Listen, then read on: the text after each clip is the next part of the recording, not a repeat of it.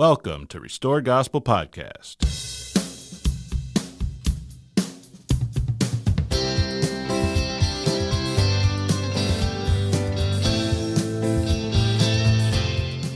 Welcome back. I'm Mike Barrett. I'm Corey Stark. We are two friends having casual conversation about the things of eternity, and we welcome you into that conversation.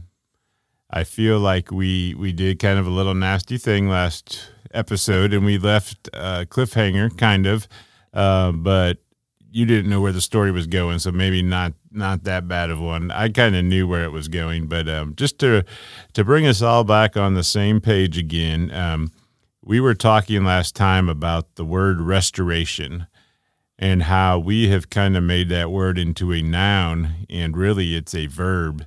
And really what we mean by that is we've taken that word and turned it into using it as defining an entity or a body of people or a chosen group of people or even the church. And really God, as we see in the scriptures and in the Book of Mormon, talks about restoration as this process of bringing all mankind back to him, and specifically his covenant people, the Lamanites and the house of Israel and the Gentiles and everybody, and every group of people had different pieces of the puzzle at different times, but we've said many times, sometimes in the restoration, there I go as a noun, the restoration movement, we have maybe viewed ourselves as the end of the people that were going to build the kingdom and build Zion and the temple and independence, and all nations were going to come into it. And that's just part of the story. But the rest of the story is something we've been focusing on for the last several weeks. And that's where I find hope, Corey, because it doesn't take a genius to look around. And if we focus just on the, quote, restoration movement and our scattered branches and divisions and the state that we're in, it's easy to lose hope and feel like, man, something went south along the way. This story's not panning out the way I thought it would. Now, we know that God's timing is different than ours, but it's certainly things aren't progressing. I would say they have digressed, and we can see that in many ways. But anyway, so Corey, we've been talking about the rest of the story, the greater prophecies that are really shown and told in the Book of Mormon, right? Yes. You've come across, because of this, you've been researching some things and come across how this story is really unfolding right before our eyes right now all over the world. What I really liked was what was really fascinating to me, Corey. Last time you left off talking about several different people that had written books in the early 1600s, a couple hundred years before the Book of Mormon. People were realizing that the Native Americans had Hebrew background. Yes, had come from there, come from across the sea. And you left off with this man who came to a group of Indians in this land in North America, and he was taken by a guide, several days' journey into this place where he would never have found on his own, and met this group of people. And when they greeted him, he knew Hebrew, and they spoke what? They spoke Hebrew to him. They said the Shema, Deuteronomy 6:4, Shema Yisrael, Adonai Eloheinu, Adonai Echad. And that's, Hear, O Israel, the Lord our God is one Lord. And I was thinking, Corey, can you imagine, here you are, this explorer, way back in uncivilized territory. You've just gone 2 days journey through who knows what with this guide, to who knows where you're heading. You've got to be wondering, what in the world? Am I ever going to see civilization, or am I going to come out of this, or where are we headed? And here these people come out of nowhere, or where he would have said was nowhere, right? He didn't even know that they had existed, and they come up to him. Can you imagine? Even that had to just blow his mind when they spoke Hebrew. Oh my gosh, yeah, and what they told him, it's interesting because, and the book, again, just to state the title, Thomas Thorogood wrote this book called Jews in America, or Probabilities That the Americans Are of That Race. That's the actual title, written in 1650. And what stated in this book regarding this story is fascinating on many levels. I mean, if you just ended the story right there, it's kind of a wow. But what happens is then they explain to him, and there's an interpreter. It's not all this Hebrew dialogue, but the initial part is they explain that, hey, we are of the tribe of Reuben. Now, the difference being Nephi's family was of the tribe of Joseph. This helps explain many things right here of how in North America, where this account takes place, we can now safely assume there were many tribes of Israel who landed at different parts in America at God's time and place and reasons.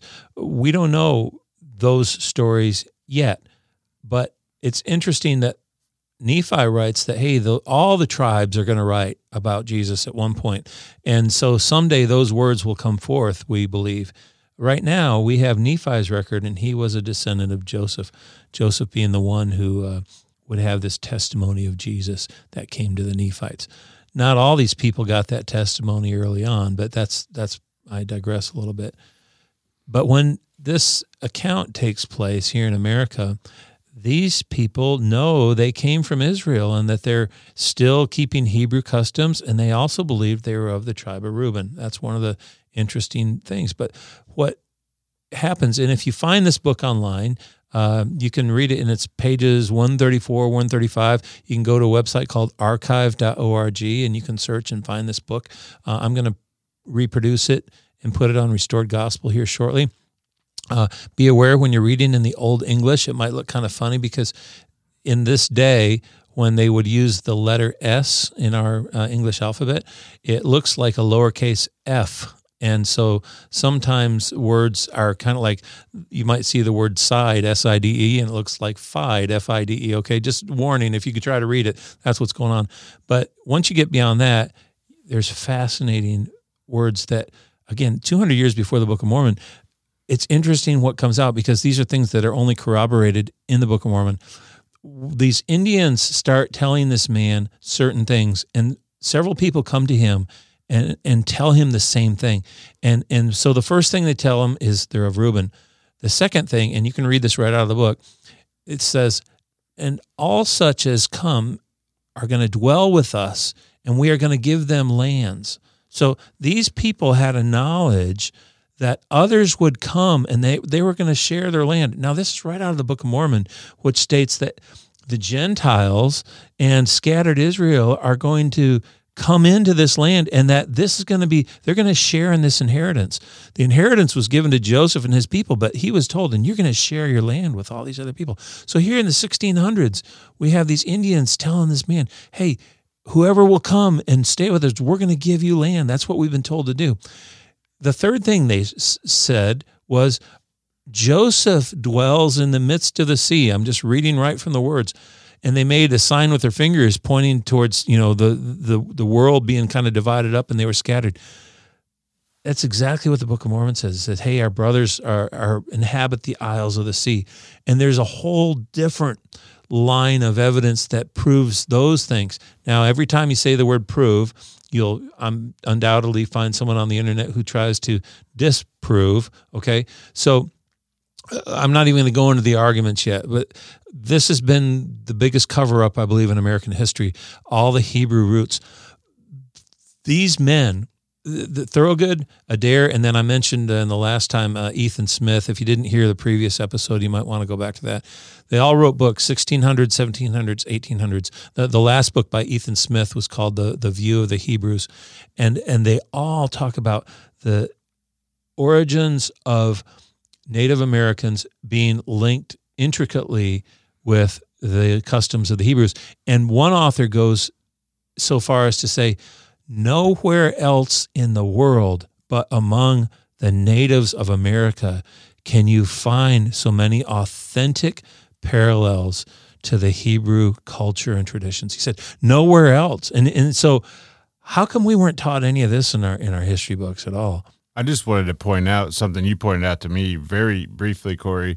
This website that has this reprint This is not anything to do with the Latter-day Saints or anything. This is just just an archive of old books. Yeah, and it's not someone that has any type of. I mean, there's all kinds of old books on here. There's no agenda. No, this is just one of thousands that were reprinted because it was a legitimate old book. So, yeah. And I simply stumbled on it simply because I was searching for words like Native American and Hebrew. I mean, that was all it was. It was just kind of the result of a Google search.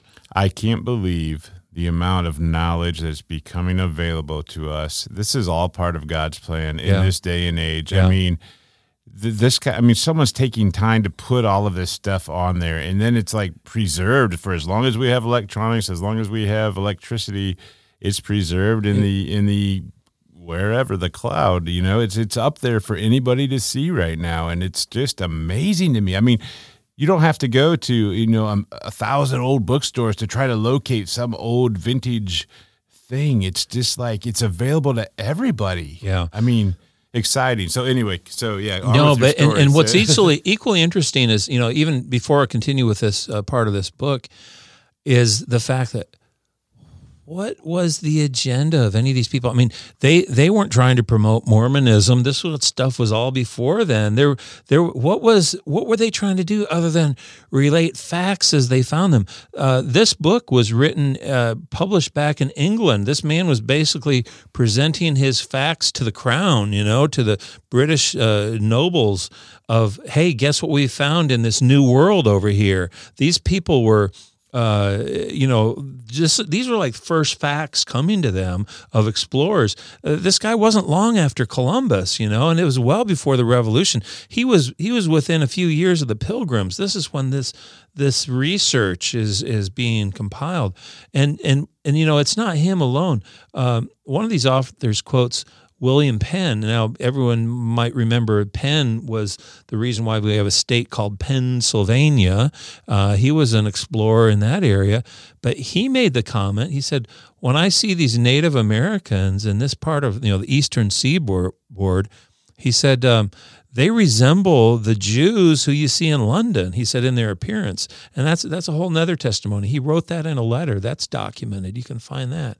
But nevertheless, and so I'm thinking, this guy's just writing things, and there's no perception of Mormonism or anything in the world yet. He's just stating these facts that have been, I think, pushed aside, brushed aside, covered up through time for reasons I won't even try to speculate right now.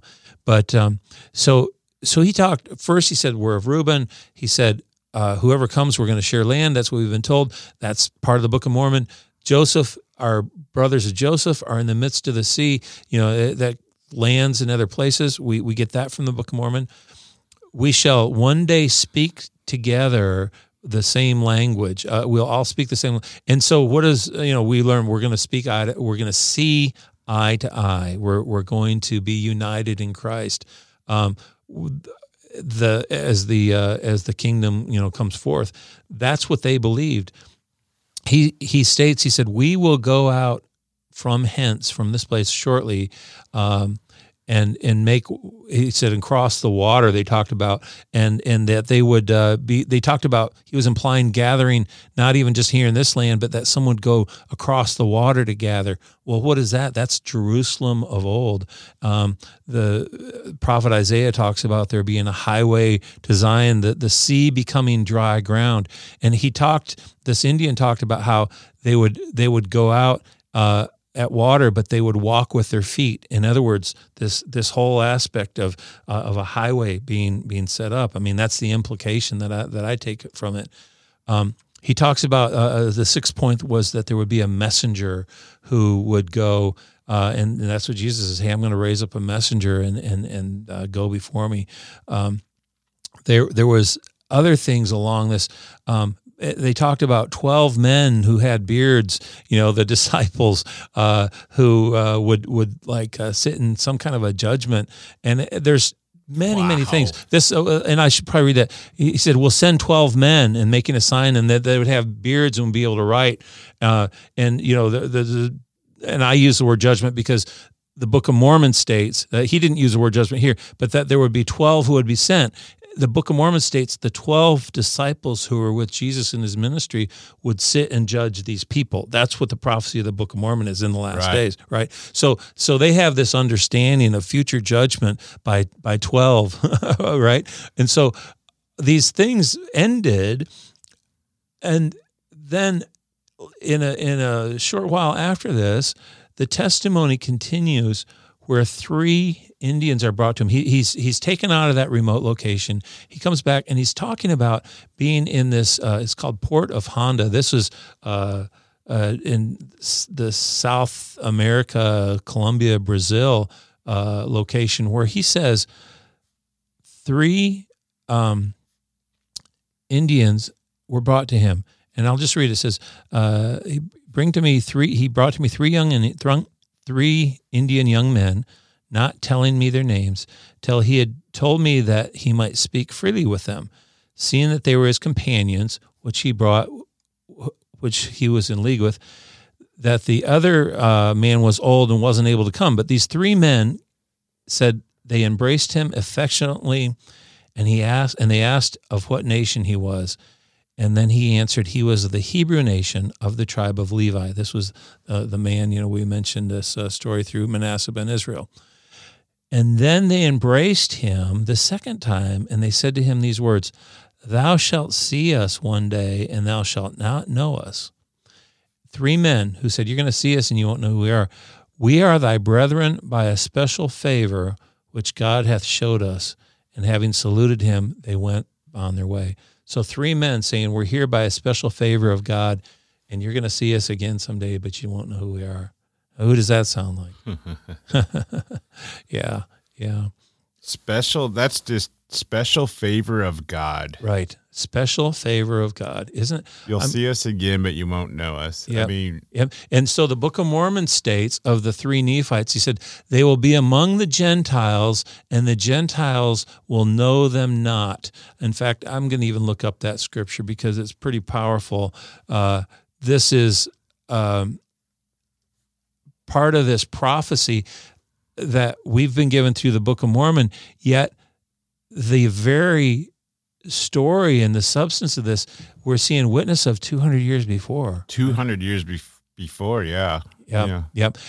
So in 3 Nephi chapter 13, verse 39 in the RLDS version, Mormon's making commentary, and he says, now I know, Mormon, I speak concerning an end. He's kind of wrapping up the prophecies of Jesus coming, and then he's talking about these 3 Nephites, and he said, I was about to write the names of the 3 that were never to taste of death, but the Lord forbid it. Therefore I write them not, for they are hid from the world. But here's where he says, but behold, I have seen them, and they have ministered unto me, and behold, they will be among the Gentiles, and the Gentiles knoweth them not. They will also be among the Jews, and the Jews shall not know them.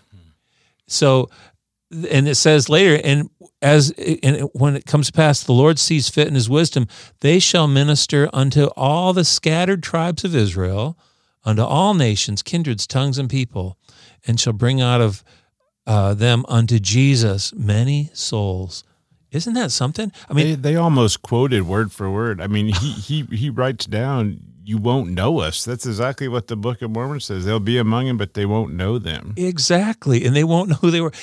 How can this be? How can this be? Well, of course, I'll give credit to the naysayers. Some people who've never read the Book of Mormon say, oh, well, Joseph Smith must have had access to all these books, and then he just made up his own book after and tried to include these facts. Yeah, he had plenty of time to do that. He had plenty of time to learn Hebrew and to write Hebraisms and Hebrew poetry and all these things that are all built in. Yeah. Though I can understand people saying that, and you can certainly choose to believe that, but I find that as such a bigger stretch, even if I wasn't. Anyway, read the book and then figure out how someone who is 14 or 16 years old, that if you think they can even gather, even if you had a library of books to try to gather, and then try to make a cohesive story out of it in the time frame that he did, is ludicrous to me. I mean, he would have had to been a genius beyond and have a whole anyway. There would have had to been shoe boxes full of notes and things and all that stuff. And there was only a single manuscript. That's all there was. Yeah, it's so anyway. Yeah, that's a legitimate. If you actually had access to that, that's a legitimate thing. But even if you did, to just read the book, there's no way. I just read the book and I'm like, no, there's no way a man wrote this, or I shouldn't even say a man, a boy with very little education. Yeah. And so, I don't know if you even just factor the Book of Mormon out of it for a minute and just consider these other books and how none of this stuff has been brought to light. None of this stuff was shared in our history books growing up as children or anything like this. Just my mind goes in so many directions of things I've read out of these things. So things I didn't know, continuing in this discussion of these early Americans being descendants of the Hebrews. In the book of Deuteronomy, before Israel is scattered into separate tribes that go separate ways, Moses speaks to all of them before they leave the wilderness and go into the promised land. And he's speaking not just to the Jews, but he's speaking to all of them. He said, you are going to suffer in the hands of the Gentiles. He said, it's going to be bad. He said, the diseases and plagues and things that you've seen among these Gentiles, they're going to be on you. He said, it's going to be so bad that in the morning you're going to wish it was evening, and when the evening comes, you're going to wish it was morning, and because there's never going to be rest for you people. And so he's saying this to all these tribes. And so in our more recent history, we've followed the Jews because they were the cohesive tribe left through Europe, and we saw and see all the unspeakable atrocities that happened to them, not even just in World War II, but for centuries before that, the killings and torturings and scatterings and forced conversion to Catholicism, and the punishments that were inflicted by the hands of the Gentiles. But here's the point. Judah was not alone in receiving this affliction by the Gentiles. And I'm almost of the opinion now, and I'll state it's my opinion, but I think there's good support. If you look through time and find any time when genocide was committed against people, I bet you, and again, this is just me, but I think it's probably true, that the recipients of those people, even today, are probably descendants of Israel. If that's what's happening, because that's what the prophecies said would happen anywhere. So as an example, the reason I share this is because this writer in this book from the 1600s, he's going through and documenting what the Spaniards have done. Now, for him, it's recent history.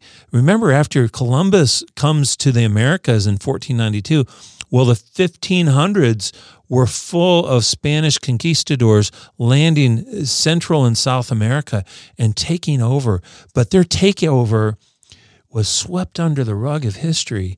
That this man writes about atrocities that happened to these Native Americans. He said, for instance, in one region of the land, there were over 1 million natives. He said when the Spaniards were through trying to find the gold in that land, he said they had killed all but 150 of the people left.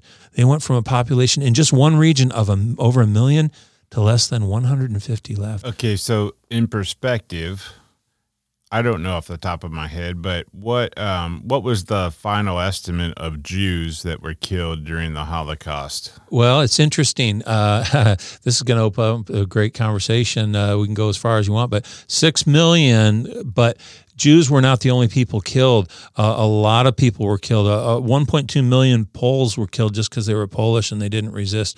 There were at least 9 million people killed by Hitler. But here's a fact that I don't know how we can overlook this either. In Europe, I have a paper on this at Restored Gospel. There were about 9 million Jews living in Europe at the time of the Holocaust. 6 million were killed. That's 2/3. Zechariah states that he says to Judah, he says, 2/3 of you will die in the fire, but the 1/3 that comes through will call on my name. So Zechariah prophesies 2/3 of them be killed, and that was proved out. What you just said by the numbers. Yeah, it's true. And so this prophecy is that these ones that would survive would their generation. Now, I'm not talking about necessarily the lifetime, but in the era of that people that survives.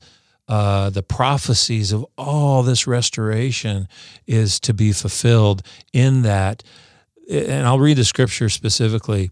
It's from Zechariah chapter 13, verse 8 and 9. This is not specific to the inspired version. This is in everyone's Bible. And it shall come to pass that in all the land, saith the Lord, 2/3 therein shall cut off and die, but the third shall be left. And I will bring the third part through the fire, and will refine them as silver is refined, and will try them as gold is tried. And they shall call on my name, and I will hear them. I will say, it is my people. They shall say, the Lord is my God. And this is the same scripture, this is the same prophet that says, they will look upon me who they have pierced, and they will say, what are these wounds in thy hands? So if there's any question, who's talking about this? This is the Jews. These are Judah who come to Christ, and they know him as God and Savior. And this is the day, he said, hey, it's going to happen after a day when 2/3 of you are killed. I want to remind people, if you listen to that song at the end of last episode, go back and click on the show links and just watch the video for that song and look at the story that's told in the video with the scripture references. It's beautiful. Absolutely beautiful. Yeah. So, but you said, Corey, earlier, one of the greatest cover-ups you think of ever is the nature of the Hebrews in this land and those things. And here it is, what you just said. And this guy, like you pointed out, this is recent history for this man writing that the Spaniards came over 1 million. That was only one case. He documents millions of atrocities, and some of it is so violent, and he doesn't try to be grisly in his description. I'm not going to repeat some of it because he describes some of the atrocities. It's the same heart that Hitler had, the evil that was done to these people, and it was all for gold. It was all 150 left. Oh, and just in one region. That's like a sanctuary full of people. Right, right. Out of a state full of people, right? Oh my gosh. And so when were we taught that in history? No, but my point in sharing this is, again, when you see the parallels that the Jews suffered with people on the opposite side of the world getting the same treatment in the hands of the Gentiles, history has to tell you, these have to be scattered Israel as well, right? You know, they're getting the same thing. You know, when we're talking about this, there's technology available today with this, with lasers and light that they're now looking at the areas over here. And even though, we said, well, there was all kinds of, there was all kinds of roadways and there was all kinds of travel and everything that went on back there. We're finding out now, severely underestimating. Oh, that's the right. society that was in this place. I mean, yeah, you saw some of this recently. Yeah, in fact, there was it's just been in the last year or so how they've done these, like you say, using kind of laser and airplanes flying over regions where they can see through the growth and finding where roads and buildings were. And they said, we've severely underestimated the number of people. I think I saw something like they think maybe up to 60 million people living in the Central Americas at this time of the heyday, of their culture. 60 million. And the commerce. In the commerce, everything. Oh, and this is just a little thing I found this week too. This huge temple of the sun, Chichen Itza, I believe, in Central America. Archaeologists had always said, oh, well, that happened, later in time. But there was some research, later being like 600 or 700 AD, some research just recently that came out that said, no, we were off in that estimate. It's older than we thought, and it probably was originated around 100 AD. And if that's the case, that puts it right in the middle of the golden age of the Nephites. Wow. Yeah, exactly. And so, again, the cover-up, it's like the society there was huger, and no one can explain how they became so advanced. Well, it's because Jesus was there and among them, and they benefited from his teachings for the many years, and they lived in peace. prospering. Can you imagine waking up every day, Mike, and not having to worry that if you locked your doors the night before or not, you never had to worry. I mean, can you imagine there were no courts where for 100 years where people had to be tried for stealing or murder or anything like that? How everyone's interest was for your best interest, and everyone lived like that because Jesus had been among them. Yeah, and that's the society. That was the product of this society for 100 years. I can't imagine. Well, when I do imagine that, I also imagine like people being able to do what they were called to do according to their gifts, rather than just having to go out and earn a living by the sweat of their brow. And that's okay because everyone is there to support everyone, and not this unequal money thing, you know? Yes, exactly. But I think it's called LiDAR, or this just. So many things happening with technology now to that backs up, you know, some dates may have been off, and now they're seeing the number of people, and now with this persecution, I'm just trying to bring up, Corey, things you have mentioned to me to help you with. You also talked about another. I mean, we're kind of on this cover up of all of these things that men have actually tried to not allow us to see. What about, and maybe you don't want to bring this up now, the stones? Oh, yeah, it's so cool. You know, you mentioned that LiDAR technology. I got to mention, this isn't just like fringe stuff. Just sitting here on the computer, type in LiDAR, LIDAR, and Central America, and you're going to find like number 2 Google result is on nationalgeographic.com. Yeah, I've seen of this, right? And they say, you know, they're finding, you know, they said, hey, that a major breakthrough Maya technology identified more than 60,000 homes and palaces and roads and things just in the northern regions of Guatemala jungles. Just in the northern regions of Guatemala. Yeah, it's just it's almost like they can see through. Right. And so, and this all places it back in the times where they're saying, hey, it's no longer unreasonable to think. They're just talking about one small area. They said that there were 10 to 15 million people just in the area of Guatemala. Well, I got to throw this out, and we'll talk about the stones. So it's funny how the Lord just kind of brings little clues, and sometimes you don't even know there's a clue coming. Last year, I was with my wife and daughter and son-in-law, and we were in Oregon because my daughter was doing nursing there, and we were visiting. And we went to this maritime museum, and it was showing all the history of, it was on the coast there where the Columbia River meets the Pacific Ocean. Beautiful museum. And they had maps of the 1800s. And on this map, my son-in-law just points out, and it's, you know, how maps are always kind of busy. He said, isn't that interesting that the word Guatemala isn't just a little country, but if you look, it's this whole region of Central America. And it was a map from the 1800s. Right. Well, what was interesting to me, I took a picture of it, is that when Joseph Smith was asked, where did the Book of Mormon story take place, he says, well, Guatemala. Well, in our day, we're conditioned to think Guatemala is just this little political geographic circle of a boundary of a tiny country in Central America. In Joseph Smith's day, Guatemala was, I guess, analogous to our word we call Central America. And this map showed it out. And you can look online. You don't have to see the map I saw at this museum because I found it, again, multiple times online. That Central American region was just called Guatemala, right? So, but this National Geographic thing is focusing on the country of Guatemala. Yeah. So if people, so you said how many million? They were just saying, hey, there had to be 15 million people maybe, and they say it's not unreasonable. There could be more, just in the little confine of what we call Guatemala now. But Guatemala used to be the whole region of Central America. In the context of National Geographic and what they're looking at now, just if we're trying to get an idea, you know, could this be true?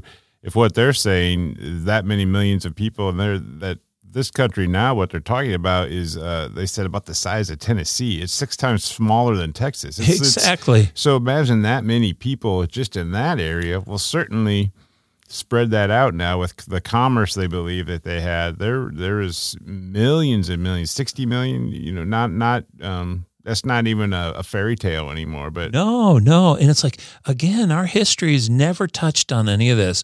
It's just kind of like, oh, well, there's these mysterious pyramids. We don't know who those people are who built them. Next subject, you know, right? Like, let it go. And so you mentioned these stones. Yeah, thinking about the cover up of Hebrew roots, in this side of the world. Yeah. What about this? Yeah. So it's like and this was just something I found yesterday, and it's not new, but this is something that came out of this area of now. We're going to a little island in the Caribbean, Puerto Rico. So usually everyone's thinking, well, the story had to take place only in, Central America. But in the 1800s, this sounds just like an Indiana Jones movie. It probably should have been. But a woman in the late 1800s who was a native of Puerto Rico, her families had lived there for generations. She's on her deathbed, and she shares with someone a family secret that her family for generations had guarded a secret.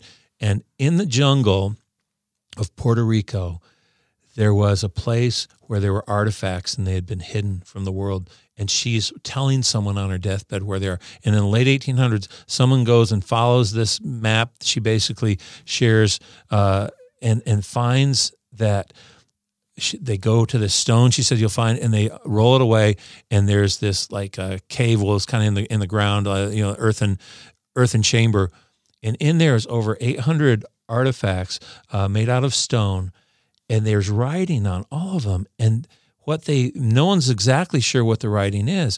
Well, they come to find out a little bit later that this was ancient Hebrew, and that the writing was all in ancient Hebrew, and these stones, the Smithsonian, it's interesting, caught wind of this, and someone goes out and wants to buy the stones for like $800. They're going to give them $1 a piece, and it was refused. But somehow the Smithsonian got a hold of a few of them, and like many artifacts that have been found in America that have Hebrew inscription, they were classified as of dubious origin. Those are the terms. And they would be put in displays for saying, we really don't know what this stuff is.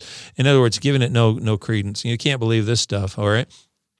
Some other stones were found in boxes in the basement of the Smithsonian over the years. This Bat Creek stone, if you've heard of that one, ancient Hebrew on it, found in Tennessee, archived in the category of dubious and put in the shoebox in the Smithsonian. Well, in the last 10 years, these stones were brought not to America, but to Israel. Puerto Rican researchers and Israeli researchers got together, and they did current modern-day X-ray testing, X-ray diffraction, and they find out that these stones were inscribed not only with Hebrew, but the time could have been as far back as 900 BC to maybe as late as 900 AD. They can't nail it down, but they definitely know, these things are a couple thousand years old, all right, of Hebrew in Puerto Rico. Now, how do you get that unless someone of Jewish origin inhabited those lands? That is, I wonder how they got them back. I wonder how they got those to the Israel. That's amazing. I don't know, but I just, if you, you can just search, Google search 800 stones in the word Puerto Rico, and you'll find several articles. One of my best finds, I think, on this was actually written by one out of Israel. So the people in Israel are talking about this, and the people in Puerto Rico are talking about this, and the Native Americans are just seeing more and more evidence of the same. You would think, wouldn't you think that over there in Israel that they would have to ask questions like how did we get over? I mean, I wonder if they look at like, well, we know we were scattered. I wonder if, some of our tribes just made ships and took off. But when they read a book that talks to them about, at least records some people, how they got over here and that God dealt with them, I wonder what that's going to be like if and when they accept it. Yeah. And so that brings up a good point, Mike, because what has to come back? You mentioned this in the previous episode, and I think even in talking before we started taping today, the fact that people can have an awareness of Jesus and awareness of their roots, but the difference is going to be when they're baptized by the Spirit and power. And all of these artifacts are proof. All of these artifacts are things that we nod our head and point to and say, yeah, look, see, we were right. None of it was really supposed to be something that was just to justify us or prove our authenticity as a church, even though we seem to want to use it that way. Hopefully these things give people a reason to bend their knees and raise their hands in prayer to God and say, God, would you reveal yourself to me, right? If this is my lineage, this is my origin. And I think that's what we're going to begin to see, because the bottom line is it's the conversion of the heart that will allow us to be in God's presence again. And God promises that's what's going to happen to his people through the message of the Book of Mormon, through the word of the Book of Mormon, eventually to them. Yeah, I feel like it kind of circles back to, like, in Joseph Smith's time, there were a lot of Christians here in the world, here in the North America, that believed in God, and we know about the tent revivals and just the Christian interest. It was a form of entertainment. I mean, it was the big thing. It was this interest in Christianity was the popular thing to do, and everybody was competing for members and where to go.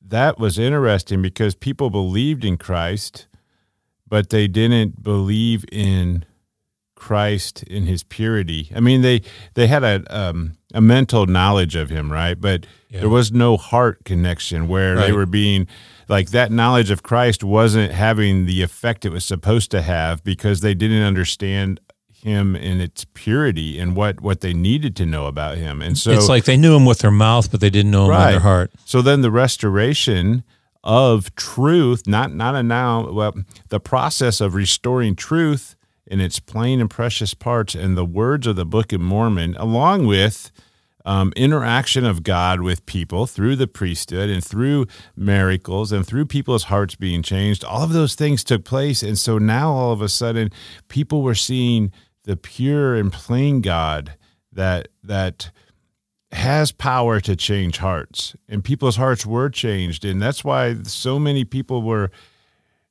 coming to him in great numbers. It was like, like you read about in the Bible, where thousands were baptized a day in the Pentecost, and that was kind of happening again.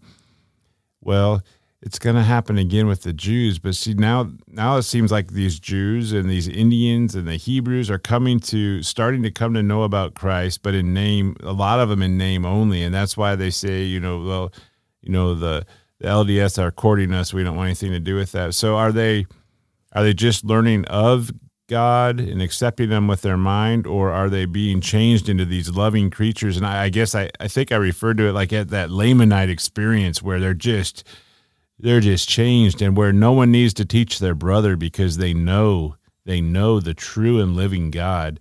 That's the change that has to take place. And so it's kind of like the same thing being repeated, but yet God says, I will establish my church among them, just like in 1830, we had this reestablishing of a lot of things. He said that he was going to do that again. And when he establishes his church among them, it's not a head knowledge of Christ, but it's going to be this giant spiritual revival where the world is actually changed. The face of this entire world will be changed because there's so many of them, and they're spread throughout the entire world, and we don't know where they are, but God does. When they come to when he said, what was the scripture you quoted? They look upon and said, we pierced his hand. Or you read that, was it last episode? They'll look upon him who they have pierced. They're going to know the true God for real. Corey, the face of the world is going to change. When that type of spiritual conversion happens, like we read about in the Book of Mormon, but on a mass scale where there's billions of people that are his chosen people that we don't know where they're at. I mean, exactly. It's a story unlike anything we've ever imagined, and this is where I'm excited because, like you said, hey, if the rising generation is getting this message, I mean, praise the Lord, because the promise is that all these people who are part of the lineage have a promise, but all these people who call upon Jesus have the same promise. And, what you said about this, hey, whether it's full or the experience is full, I can't speak to that. I just know that God judges us individually, and it's the sincerity of our heart. But the point is that when they begin to call on him, and that word is in the Book of Mormon, it says when they begin to call on him, that's when the tables turn. And that's where he says, I come out with a vengeance, right? And so there are literally billions of people in the world. And what the prophecy is that, hey, it's not just this little enclave of people in Jackson County, but the world is going to see this time when either you are for Christ and you're against him, and you've been baptized by the Spirit, or you're not. And this is how the day of the Lord begins in days to come. I just can't imagine that change upon the face of the earth because of the house of Israel, who is scattered everywhere, begins to accept him. And yeah, I totally believe that these people coming to Christ, even though they may be denying the Book of Mormon or don't want anything to do with quote Mormonism, but still, this is a beginning. I love what you just said. When they begin to call on him, and no doubt, accepting that Jesus was the Son of God is a huge, huge step forward for fulfilling of prophecy. Amen. Whether their hearts are completely converted yet or not, but it is certainly the beginning. What exciting! Here's the words from Nephi, and Again, Nephi is seeing the end from the beginning, and Nephi quotes Isaiah extensively, and Isaiah has a unique perspective because Isaiah lives about 750 BC at the time when most of the tribes are scattered. He's alive before Lehi and Nephi, to put it in historical perspective, but he sees the physical scattering of the tribes of Israel in his day. But what God shows him prophetically in power is the day when they all return and are gathered. So he witnesses in his life the scattering. He sees in vision the gathering. And so 2 Nephi 12:80, if you want to open the scriptures, this is powerful prophecy in just a few verses. After the book which I have spoken shall come forth, the book is what we call the Book of Mormon, and be written unto the Gentiles, and be sealed up again to the Lord, there shall be many which believe the words which are written, and they shall carry them forth to the remnant of our seed. Now, I'm sorry, that's talking about the Bible. I said the Book of Mormon. This is the reference to the Bible that would be written, and it would come forth. Isaiah sees this scattering in his lifetime, and he prophetically sees how it's going to be fulfilled. Nephi gives us nuts and bolts information of how some of this is going to unfold. And so in the 12th chapter of the second book of Nephi, we hear these words often where it says, hey, a Bible, we have a Bible. Well, he starts to say this. He says, because you have a Bible, you don't need to suppose that it contains all my words or that I haven't caused more to be written. And we believe that. That's kind of one of the reasons we justify the Book of Mormon. But what follows this is really, really interesting. Verse 65, for I command all men, both in the east and in the west, and in the north and south, in the islands of the sea, and they shall write the words which I speak unto them. For out of the books which shall be written, I will judge the word, every man according to his works, according to that which is written. That's one of the reasons those those Indians said, hey, we have a story that there's going to be 12 bearded men, right? Nephi and judging, right? That's what Jesus says will happen later among the Native Americans. But he says in 67, I will speak to the Jews, they shall write it. I will speak to the Nephites, and they shall write it. I will speak unto the other tribes of the house of Israel, which I have led away, and they shall write it. So let's look forward to those words. And he says, I'll speak to all nations, and they'll write it. The Jews will have the words of the Nephites. The Nephites shall have the words of the Jews.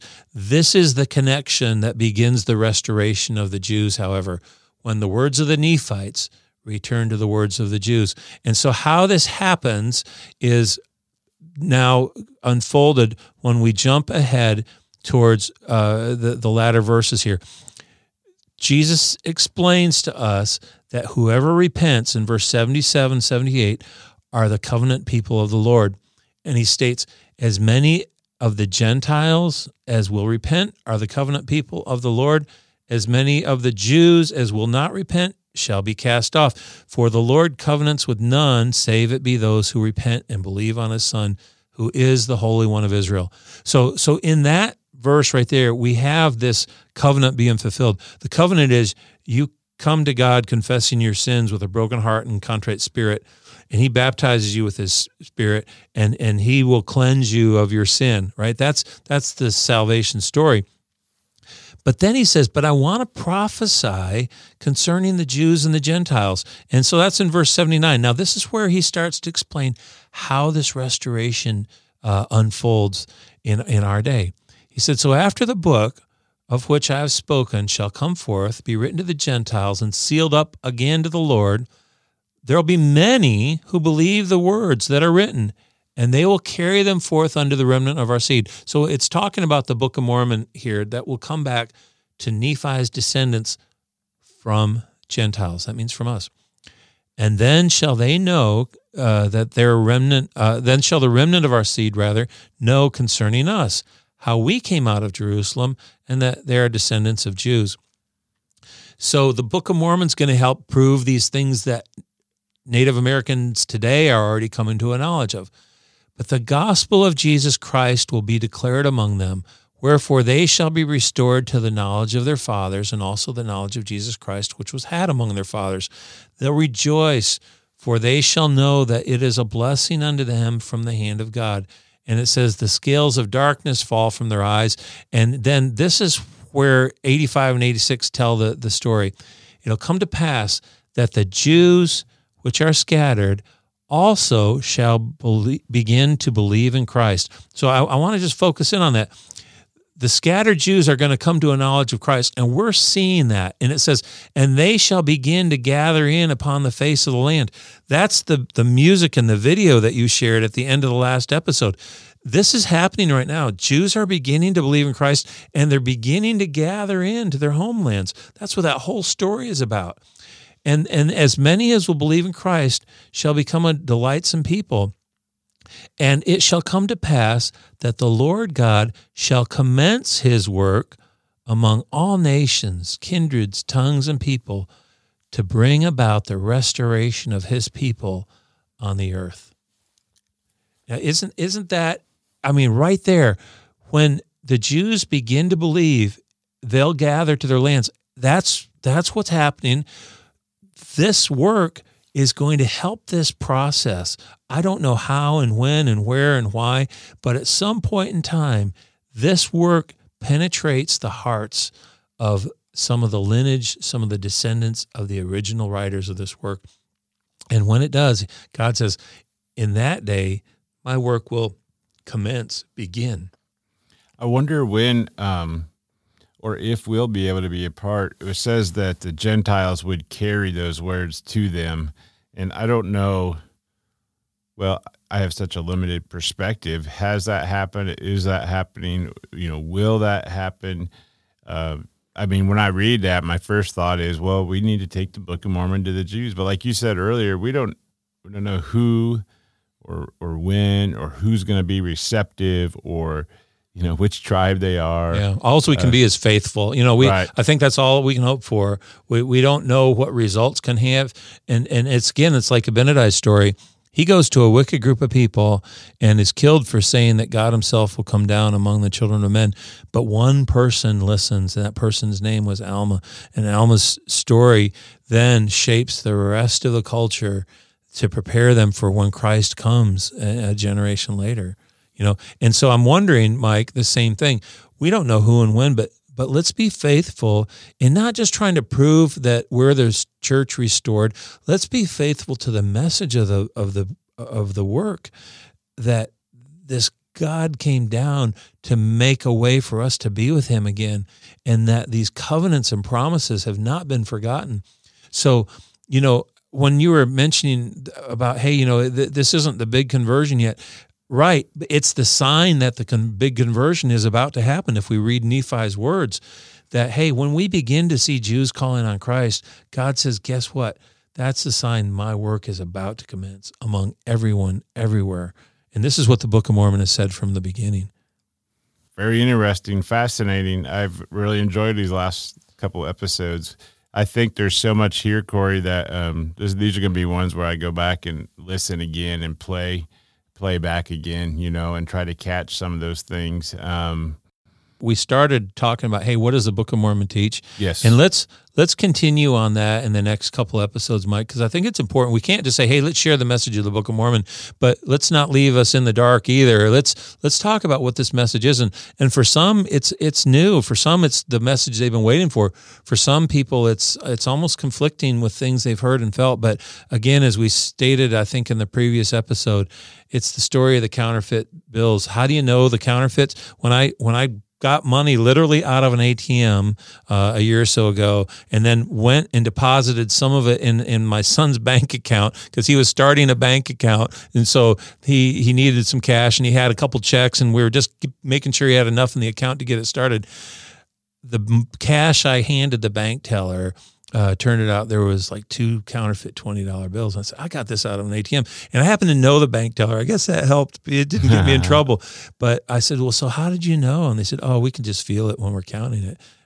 You're not the first person this has happened to. But so what do we take away from this?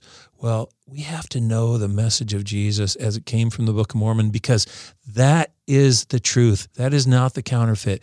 It's going to be the thing that changes the hearts of the people and fulfills these covenants in the great day of the Lord to come.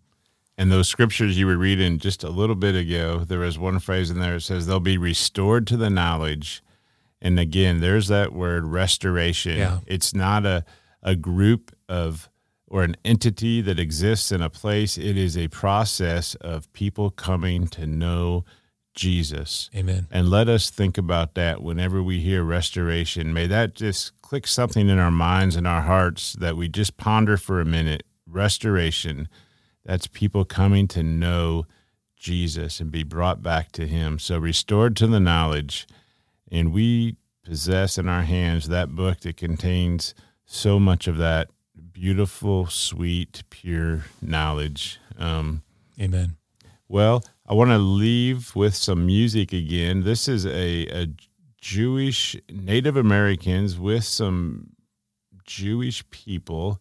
It says it's at the Tower of David. Do you remember sending that? Yeah. What's the background on it? Do you remember so that? I actually looked that up online. It's in the old part of Jerusalem, and it's called David's Citadel, and it's something of a couple thousand years old where the remnants of building are there, but they actually use it for like a music venue and things now. It's cool. It's like ancient Israel, right. and it's a concert place now outside. Well, this is actually some Native American musicians who recognize their Hebrew ancestry. Right, and they're singing with Messianic Jews. It's that same Joshua Aaron who's got Native Americans singing with them about every tribe who's going to come back to Jehovah. Well, let us end with this, and until next time, remember, we are all just walking each other home. Good to remember that. Thank you, brother. Every tribe, every tongue, Emmanuel, your king shall come. End of sorrows, end of pain. Come and praise Creator's name. Whoa.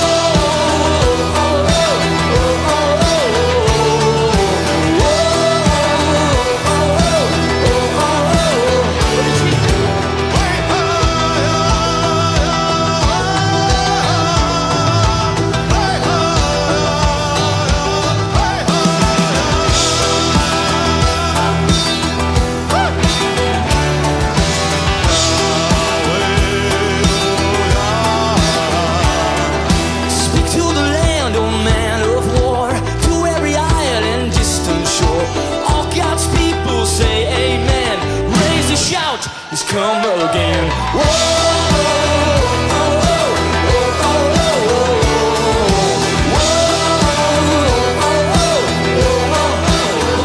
singing.